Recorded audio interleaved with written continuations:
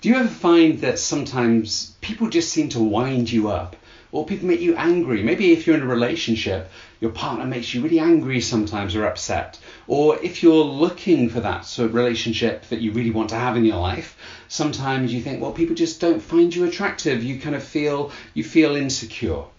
Today we're going to be exploring cognitive behavioural therapy and how that can help you understand your reactions and change your reactions so you can improve your relationships and improve your chance of finding the relationship that you really want in your life. If you'd like to find out more about how you can improve your relationships, head over to therelationshipmaze.com where we have lots of free resources, and we also have our online relationship course to help you create the relationship that you deserve.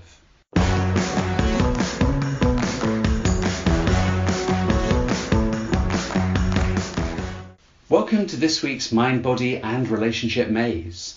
My name's Tom Mackay. And I'm Angela Dirks. And today we're going to be exploring how cognitive behavioural therapy can help you improve your relationships. Yeah, so what is it? What is cognitive behavioural therapy? It's also called CBT, and you might have heard about it. There's lots in the press written about CBT. In the UK, for example, CBT is used, is the predominant form of therapy that you would experience if you go through the NHS and you get some therapy. So yeah, what is it, Tom? Do you want to talk us through Well, it? actually, yeah, before we actually go what it is like, let's have some real experiences. Like, as you're listening here, do you ever kind of have that experience where you think, oh, they make me so angry? Oh, yeah. Yeah, you kind of familiar with that, are you, Angela? Absolutely, yes, very much You get that sometimes, or, why do they do that? They're so annoying, or they're just being disrespectful. Yeah, or somebody, they don't like me, or they're just exactly the way that I behave is really out of order. Yeah, and we feel upset, and it's like other people make us upset, other people make us angry, or other people kind of make us feel insecure. Yes. But actually what's really going on is there's a missing middle piece. So we often think that events make us feel a certain way, but actually it's something else. It's the thing that goes on in the middle, which is the thought. The thought is the thing that causes us to feel a certain way. And when you become aware of this process, what you can do is you can start to have more control over how you react. And a quote that Aldous Huxley once wrote, and it's a slight variation of this, just in terms of some of the pronouns, I've just varied it a little bit, is experience is not what happens to a person, it's what a person does with what happens to them. Absolutely, and this is really relevant, particularly with couples, because there's often this kind of blaming going on, that you make me angry. Yeah, this idea of the other person being responsible for how you're feeling. Yeah, absolutely. And the thing is, if another person is responsible for how you're feeling, you never really have choice. No. You just react. It means that we react to experiences in life. And this isn't just in relationships, it's really in everything we do, is that if we just react, then you never have the ability to influence. Absolutely. So we're not proactive. And when you can find a way of actually taking more control of how you respond, you become proactive. Because if you suddenly feel angry when someone says something or looks at you in a certain way, or you feel kind of nervous when, if you're out on a date and someone looks at you in a certain way or says something, then essentially what happens is we feel nervous, and that emotional state impacts how we behave. It impacts what we say. We have this experience all the time. I work with people who go and present. They go and do kind of talks in front of groups of people, or going out on a date, and they get really nervous, and they end up kind of not being able to kind of get the words out.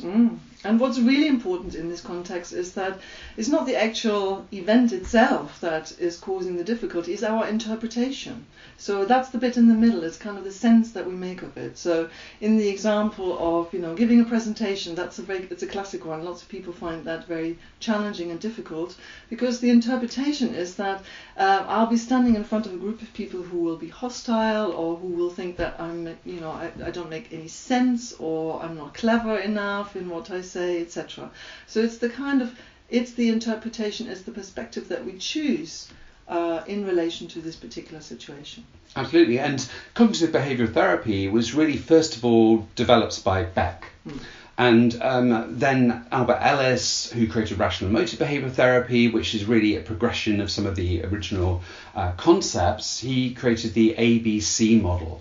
So we have the activating event, we have a belief, and then we have a consequence. And usually in life, what we're aware of is there's an event or there's a trigger, something happens, like somebody looks at you in a certain way, like you're on a date and the person kind of looks at you with kind of slightly closed eyes or whatever it happens to be.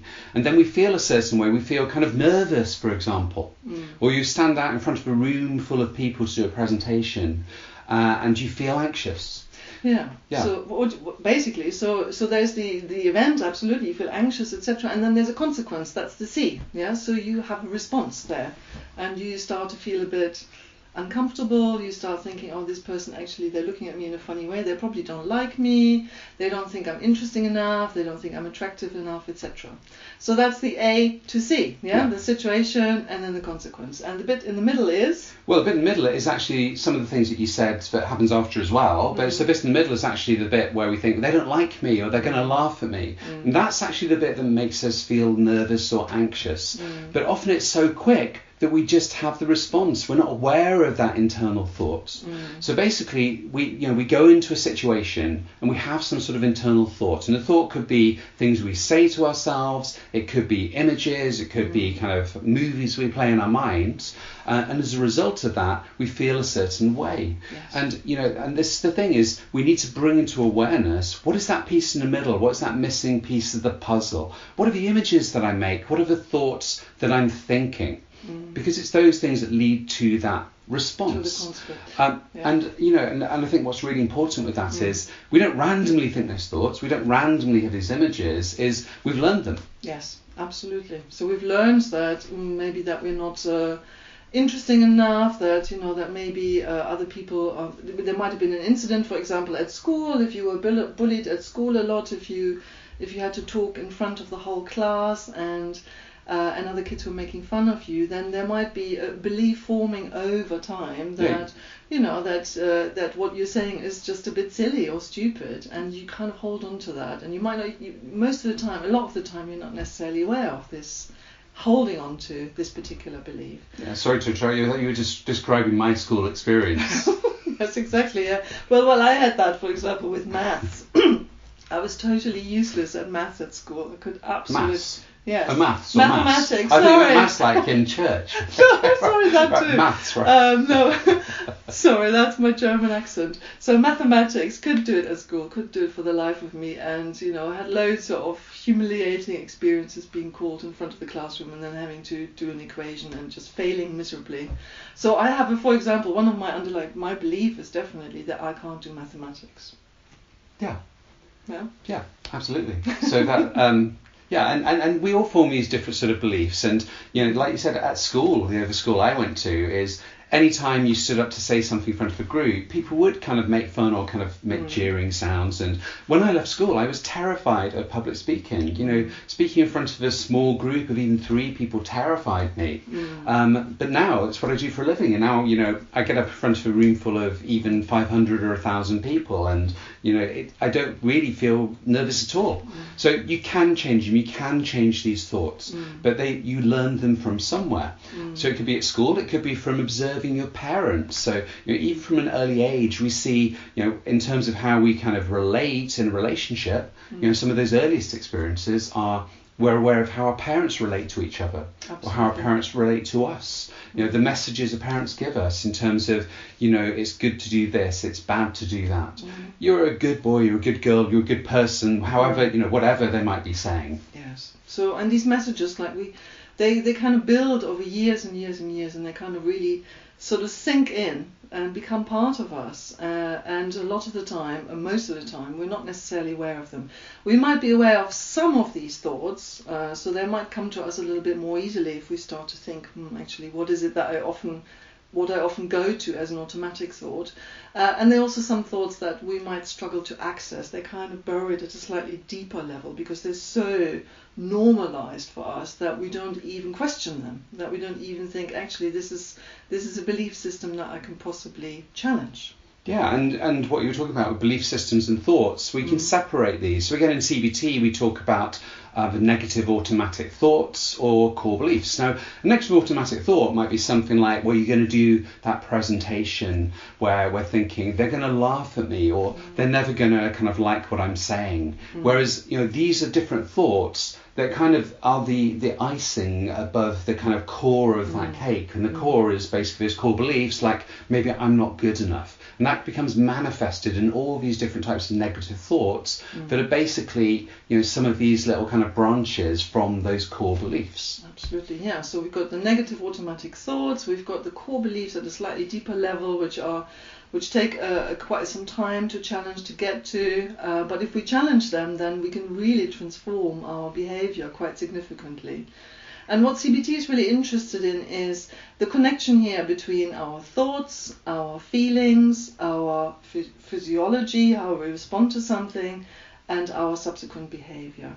It's sometimes called the hot cross bun in CBT. So you have a particular thought, for example, oh God, I've got to go, I've got to stand in front of all of these people, and I've got to make a presentation. Well, what are the associated feelings here? There might be that I start to feel a bit uncomfortable, I start to feel quite anxious. The physiological response might be that I notice my heart is beating a bit faster, I start sweating, etc. And what do? Well, at the extreme ends, in terms of my behavior, I might just cancel it and don't do it altogether. Or I might fret walking up and down my flat all the time, in this kind of anxious state, which then feeds again into my thoughts. Because I'm doing all of that, my thoughts will be, oh, I can't do it, I can't do it, I can't do it, and so on and so forth. Yeah, and because you're feeling anxious, the thoughts become more extreme. So it becomes what's called a spiral. Yeah. So it might start out feeling a bit anxious, thinking, well, they may not like me. So I'm feeling kind of that anxiety. Then the thoughts, because I'm feeling anxious, and it's thinking like, well, actually, I know they're not going to like me. So you feel more anxious, and it's kind of, they become a spiral. And then we avoid the situation and it gets worse. And again, taking another example in dating. Like you might think, well, if you haven't been on a date for a while, or you had a bad experience last time, we might think, well, they're just not going to like me. And then, underneath that, we could have a core belief, which is believing you're not attractive enough. Yes. But that's manifested in maybe that negative automatic thought, like, they're not going to like me.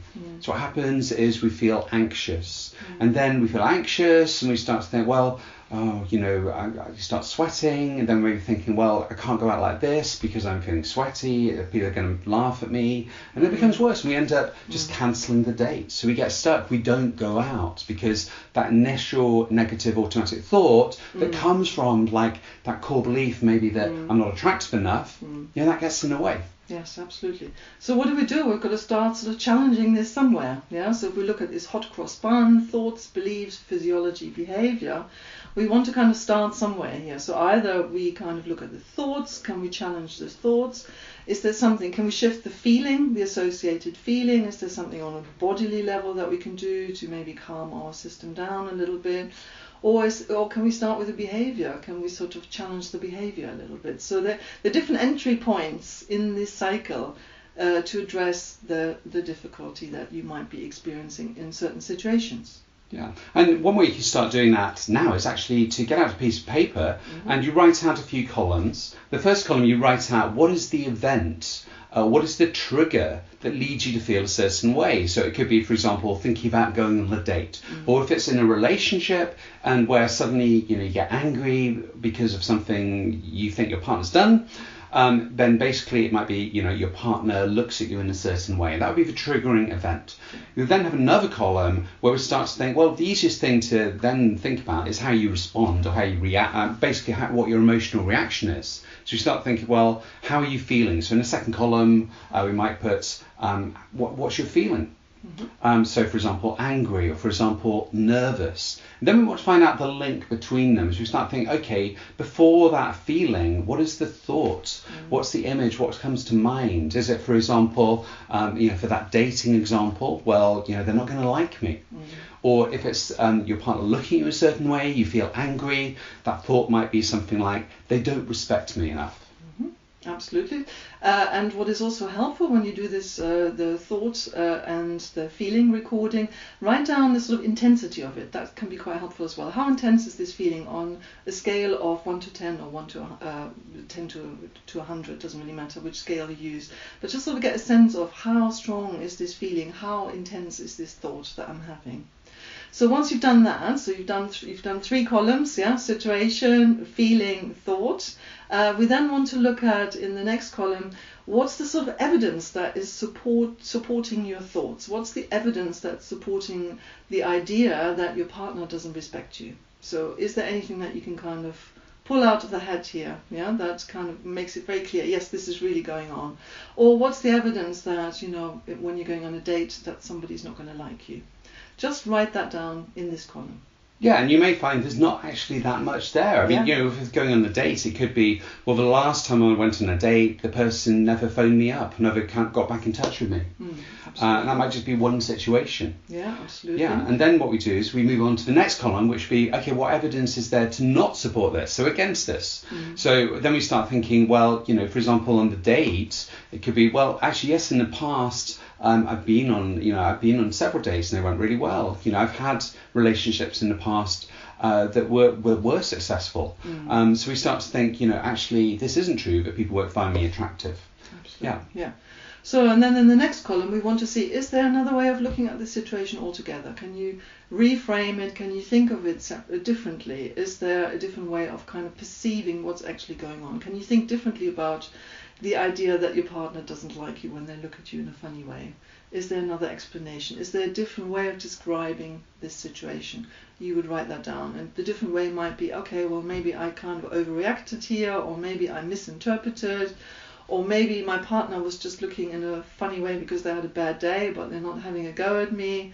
Something like that. A different way of constructing a reality, an interpretation around what actually happened. Yeah, and it could also be, you know, exploring where does that kind of thought or belief come from in the first place? Like, well, you know, it used to be that your father looked at you in a certain way when he was angry, and that and your partner's way of looking reminds you of that. So it might be, well, actually, I realise that, you know, I feel this way, maybe because it's the way my father used to look at me, but in this situation, you know, this is completely different. Absolutely. So remembering that, so that can be really important as well. So sometimes exploring where that kind of thought, where that belief comes from or originates from, can help you separate what's happening now from a response you had in the past, because we learned things in the past, but they may not be relevant in today's situation that we're in. Yeah. And something that is often done in CBT as well is this kind of idea that, well, if you asked a friend, so if a friend of yours was in the same situation, what would you say to them? What kind of advice would you give them? How would you describe the situation to them? And that might enable you to kind of step away a little bit from yourself, so to speak, and look at it from a different perspective. Yeah.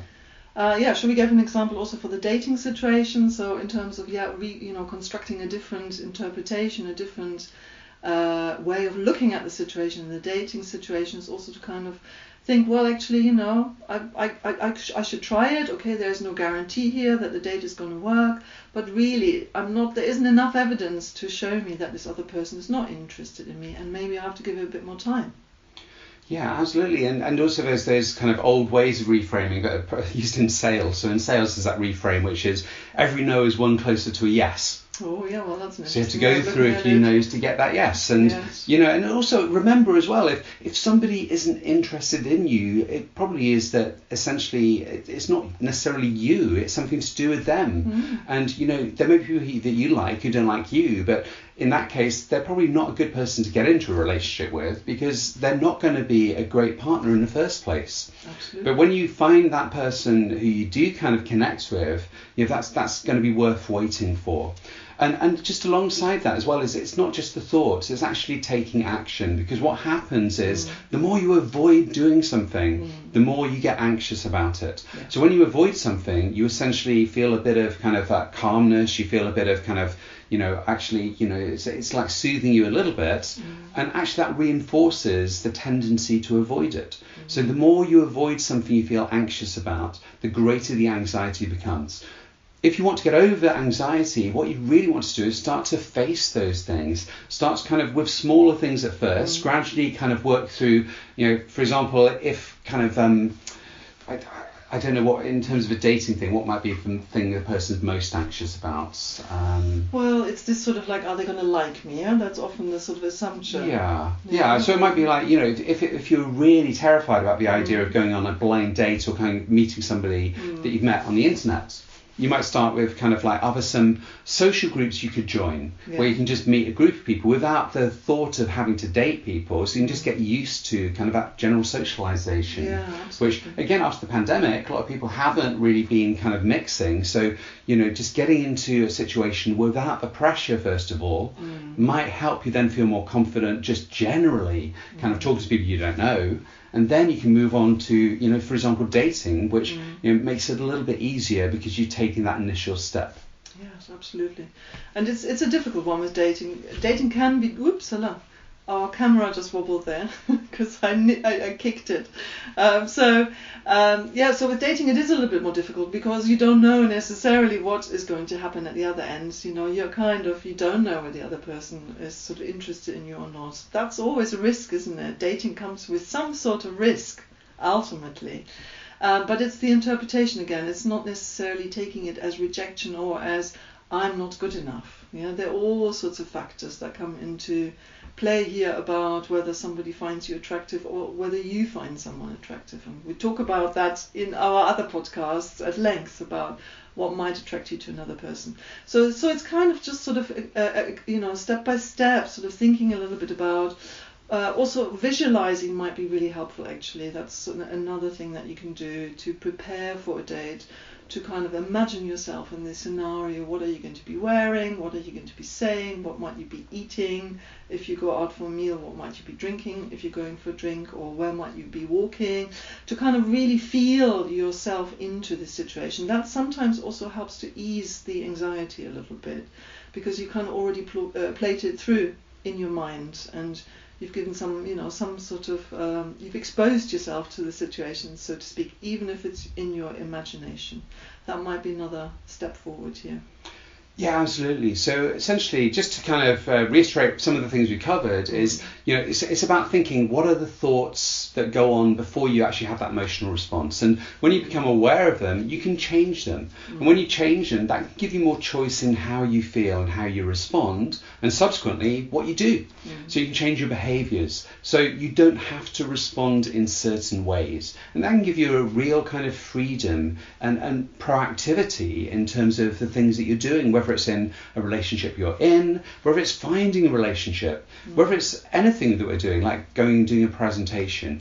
It's about having that choice. And also remembering that when you change your behaviour, that also impacts how you feel. So we can change the thoughts, we can change the images, but actually just taking action, getting up and changing your behaviour will also impact your emotions, and that will impact your thoughts. So we can influence it from different points of that kind of diagram of the thoughts, the feelings, the behaviours.